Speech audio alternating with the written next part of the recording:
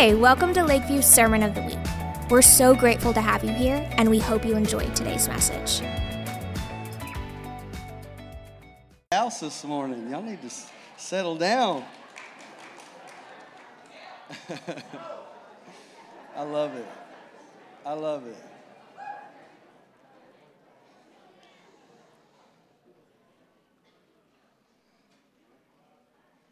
All right. God is so good. Sound like we got some librarians in the house. I think it's my wife, actually. So. Oh, man, glad to have the kids with us in service. First service, we baptized 15 people. It's powerful. We got to baptize about 30 this service. And so we're just celebrating the life change. And so I just want to this is just going to be kind of a mini sermon. Don't hold me to that. But I'm going to do my best to preach a mini sermon. And I just want to teach about baptism. If you grew up in a culture like I grew up in, you got baptized, but it really wasn't taught on like consistently or in depth. And so I just thought it was just Jesus got baptized. Hey, we're going to get baptized, right? Like, here's the thing. If Jesus does it, it's good enough for us to do it too, right? So they really don't need much more than that. But just the kind of person that I am, it just felt like there's more to the story. Okay, there's more to maybe what God might be trying to do. And so really, this has been like a 2-year journey of like a dive and trying to find into Scripture kind of these themes of what God is doing in water baptism. Because how many of you know, like, if we're just getting Christians wet, I could just put a sprinkler on, right, and we could just kind of pass through or whatever. So it's like, what's the real meaning? Like, what is the powerful thing that God would be trying to communicate to us to bring us into the understanding of what is actually happening when Christ comes in and takes residence in a human soul, right? It's a big deal, like God coming in to a human soul and dwelling and living forever and moving us into a reality that would give him honor and give him glory. So I kind of went on this kind of deep dive, and it started 2 years ago at our men's retreat. We had Tommy Tenney come in, and he was teaching, and he was talking about the Word of God being so sharp that it could divide day from night, that it could split light and darkness, that it could separate waters from dry land, and then it doesn't come back together. Like, that's how sharp it is. Like, I was talking to a surgeon, and he said that he has a scalpel so sharp that it can cut and you won't bleed. Look to your neighbor and say, that's sharp. That's sharp. And so the Word of God is kind of this, and I never thought of that in creation, right? Because like when you read the creation story, I picture God like his hand comes down and he moves this out of the way and he moves that out of the way. And like I'm picturing like this totally different picture.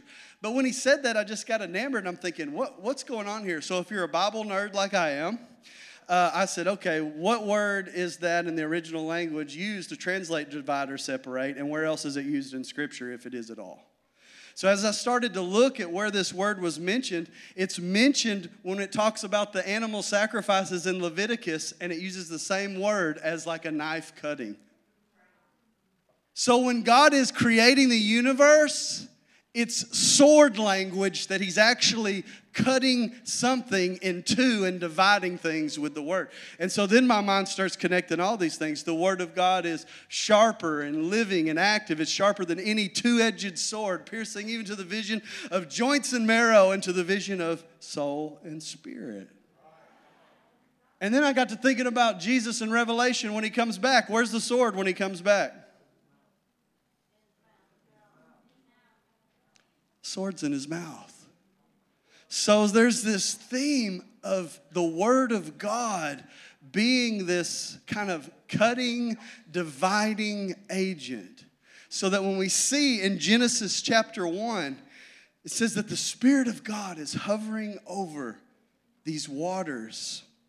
And as the Spirit of God is hovering over these waters, God starts speaking into the chaos and start slaying chaos and bringing order to everything that is disorder.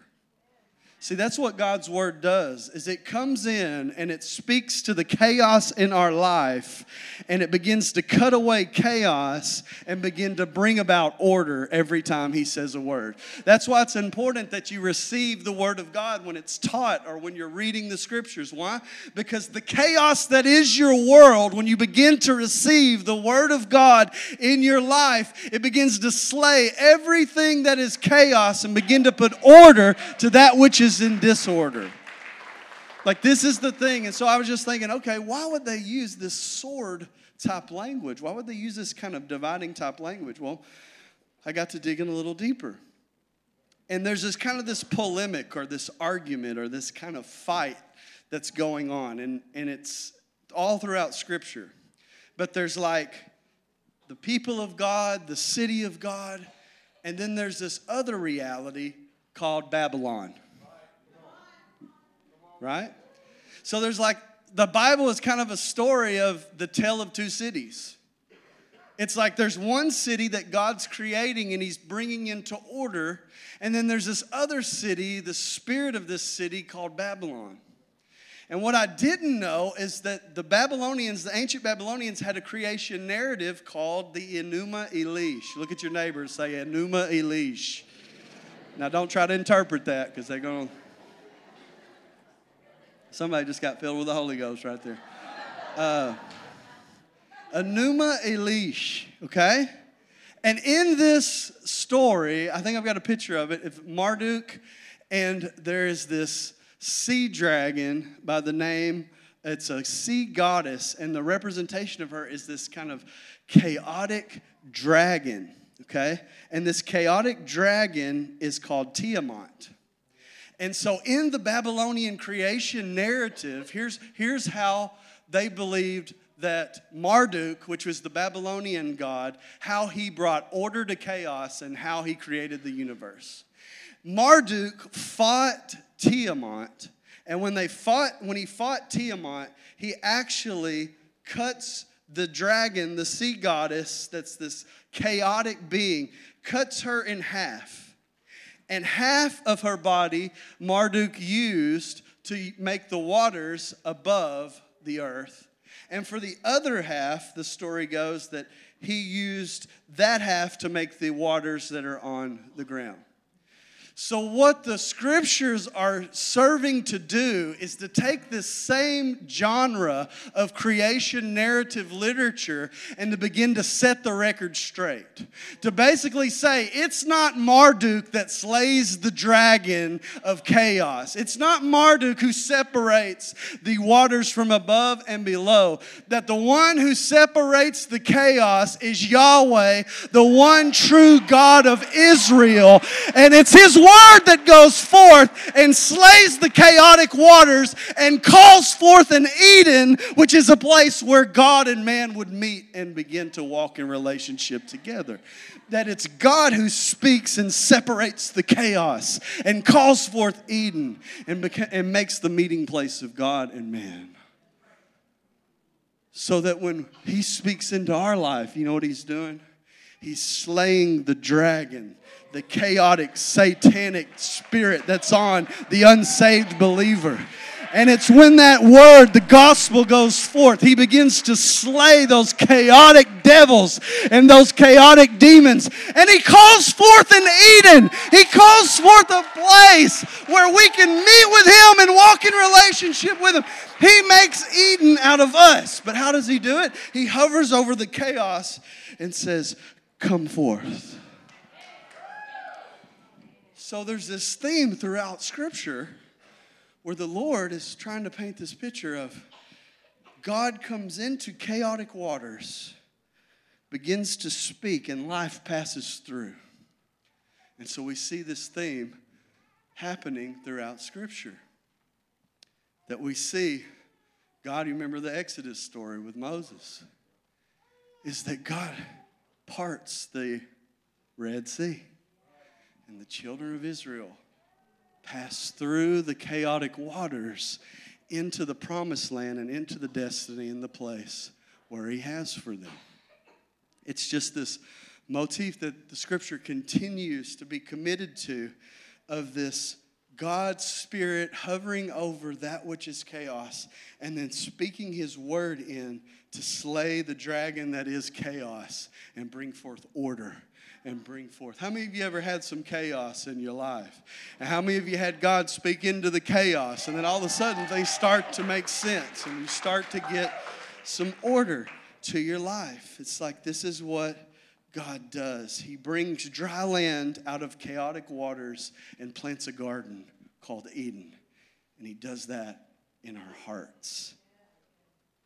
So God separates, but here's what also God does. God separates waters. He speaks and separates day and night, light and darkness. But when it comes to men, you know what he does? He forms. So it's like in the Genesis creation narrative, we have the plan of God. Speak to the chaos and kill the satanic dragon by his word.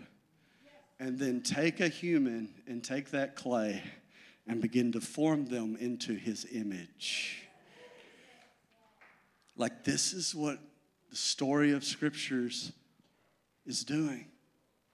That he gives us his word where we can kill the satanic dragons in our life. Where we can split the waters and just walk on through into the dry land or the good place that God would have for us. Genesis chapter 3, though, humanity unleashes chaos back into the world. And this is what sin is. This is why sin is so egregious. Sin is so egregious is because it pulls us back to chaos. It pulls us back to before when the Lord spoke and to put order to everything. And so like when we walk into sin, we're actually undoing God's good creation, where he's saying it's very good, and we begin to pull creation back into chaos with us. How many of you ever been in a relationship with somebody that refuses to repent? Do they pull you into better things? Or do they pull you into chaos? Yeah.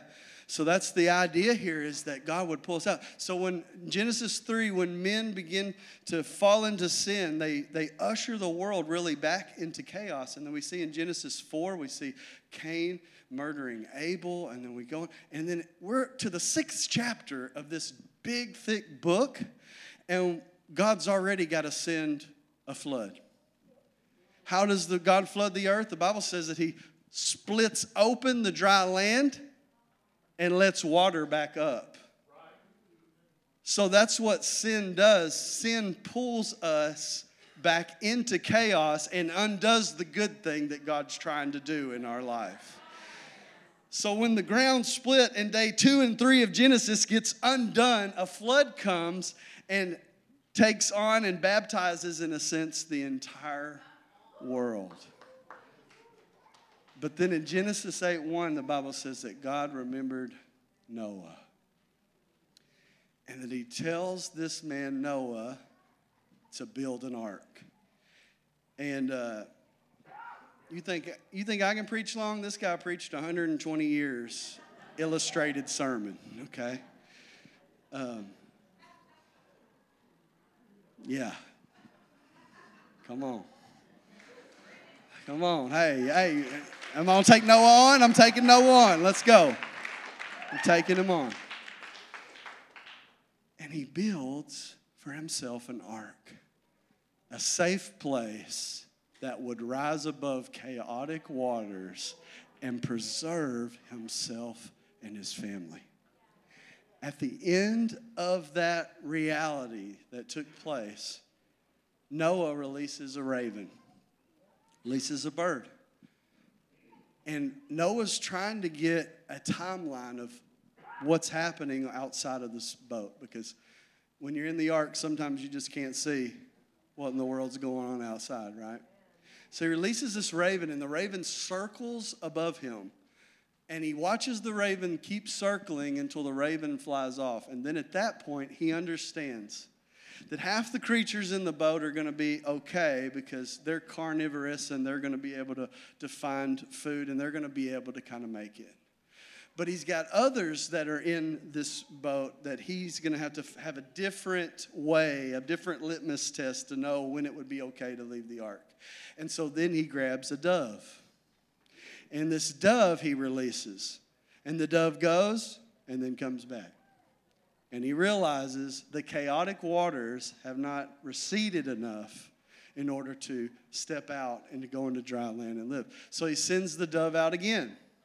The dove comes back a second time, but this time the dove has an olive branch in his mouth. He's giving Noah information on where the waters are at and when it's safe to leave the ark. Okay? So with that olive branch, that's a representation. That's a representation of the anointing, right? Because the anointing is this picture. In the Hebrew, it's the Mashiach. It's the smeared one. The one that's been anointed by God, who is going to change the whole entire world and bring the world back into the Edenic paradise in which God had originally intended.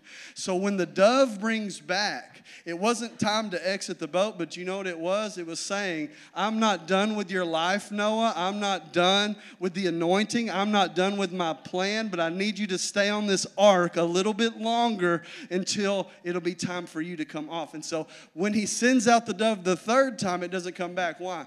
Because a dove nests in a tree, so it needs twigs and branches and sticks and things that are dry enough that it can begin to create a nest to where it doesn't have to come back. So when the dove didn't come back, he knew at that point that it was time to go. Now, we don't really see much about this dove throughout the rest of Scriptures. There's little things here, a little thing there. Maybe Song of Solomon talks a little bit about a dove. But we really don't hear about the dove. So when the dove left, it's like, where did he go? Where did he nest? And we don't hear nothing else really about the dove until the baptism of Jesus. And then when Jesus gets baptized by John the Baptist, the Bible says that the Holy Spirit came down like a...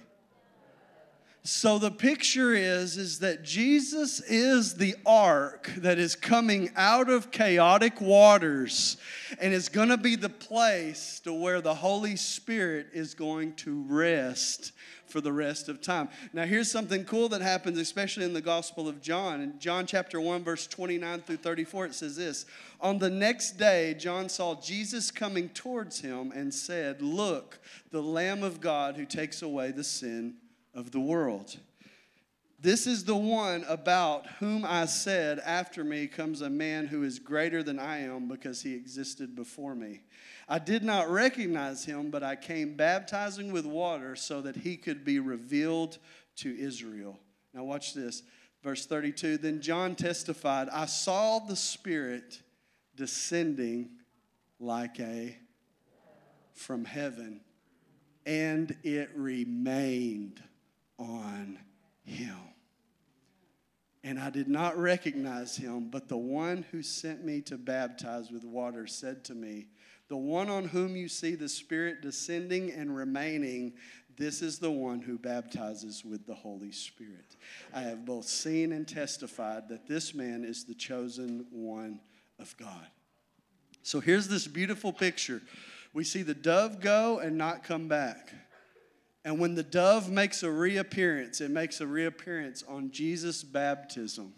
And it's hearkening back to this ark picture of there's a place for you to land and be safe from the chaotic waters, that the one in whom has slayed the dragon of old, Satan, has come forth, and he is coming forth for those who would believe in him and land on him too, would come out of chaotic waters and begin to step into the destiny and the purpose, and not just step out of chaos, but step into a family.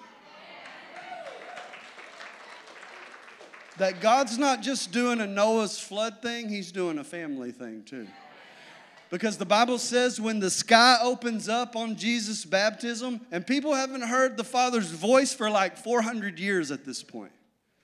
So it's like the skies part, the Bible says, and it's the same word there in the original language, to part, as when Jesus tore the veil that separated the most holy place from the holy place. It's like when the veil was torn, it's the same language for the heavens opened up. It's like God said, I'm about to rip open everything that's separating my people from me, and I'm going to speak a word that's going to begin to give people hope again in the earth. And you know what he said? He looked down and said, I'm really mad and I'm done with these people because they won't change.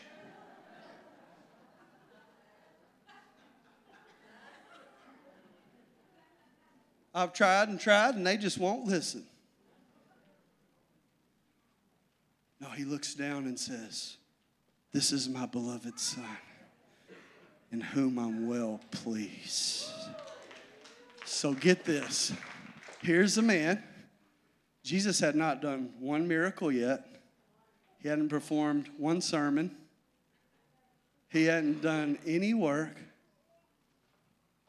He's a 30-something-year-old construction worker standing in waist-deep water. And God says, this is my beloved Son, in whom I'm well pleased. What's God communicating to us? That he had God's pleasure before he did any work for him. That God was establishing identity before he sent him out to do any mission. And so what baptism does is that we stand in Christ in that same way. And that we are coming out of chaotic waters with him. And as we're coming out, the Lord of old is slaying the chaotic dragon, and he's separating the waters of chaos, and he's calling us forth as a new Eden, a place where God would live and we would have fellowship with him, and he would walk in the cool of the day as we walked in relationship with him. It's like God is calling us out of chaotic waters. But not just to be saved, to be a family. To be called sons and daughters of the Most High God. And that's why we get baptized. Is we are leaving behind the old chaotic self that would exalt itself above God and his rule. And we're saying, no, it's God and his rule is going to bring me out of my old life. And I'm going to follow him the rest of my life, the rest of my days. And you don't have to go back. You don't have to go back. You don't have to pick up the old man. Satan will whisper in your ear. He'll whisper in your ear and he'll say, you got to go back. But guess what? You don't have to go back. It's that the decision to follow Jesus gives you the power to say no to sin and yes to him for the rest of your life. You don't have to go back. And this is why we follow him into baptism. That he would speak his word, call us sons and daughters, and split the chaos, and we would know who we are finally again, once and for all. The biggest pressure that all of us probably feel, or one of them, is that we feel like we don't have enough time. Anybody feel that way? I'm too far behind. Anybody feel like that? There ain't no real folk. Come on, it's 10:45. I thought my real folk was at 10:45 now. Come on. The holy people early, I didn't dismiss them. I'm talking to some real folk here. You that are in both services, ignore that. That was not true what I just said. Just pretending that never got mentioned. I feel like, man, have I messed it up? Right? I've been divorced. I've been in addiction. Have I messed it? But you know the first thing God gives you as a gift? Eternal life. He said, he says, hey, baby, we got forever to figure this thing out. We got forever to figure this thing out. It frees us from the pressure of satanic pushing and we can't make it and we didn't live. It's just like, no, we're in the family of Jesus. We're in the family of Jesus now. And how he rose from the dead, I'm going to rise just like that and be with God forever and ever and ever. Would you bow your heads with me, Lord? We're coming out of chaotic waters today. And we're agreeing with your word that is sharp and living and active, that can divide darkness from light, can divide joint from marrow, soul and spirit, the intentions of our heart from what you're actually saying to us.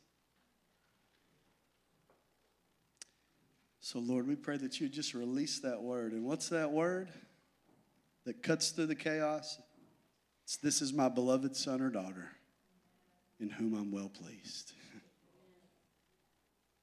That cuts through every bit of identity, of pain, of hurt, failure. You're not too far gone. You're not too far gone. That's Satan's voice. That's Satan's voice. God's voice is, would you come today and be with me? Be with me forever. So, Lord, we pray right now you just speak again over the chaos that feels like our life, that is a lie, that's not reality. And that once again, out of that chaotic water, your spirit would hover and it would call forth an Eden on dry ground. So, Lord, call forth meeting places in this room. You're calling forth temples right now in this room. You're calling forth places where men and God would meet. We love you, Lord. In Jesus' name, amen. Amen. We're going to transition into a time of worship. If you're here to be baptized, you can go ahead and go to the bathrooms and change at this time. And when you get finished, just come and line up along this wall here. To my left, your right. Thanks for tuning in. Our hope is that these messages will help you on your journey of discovering who Christ is and who you are in Him. You can learn more about our ministry at lvahs.org or follow us on Instagram at lakeview.hs.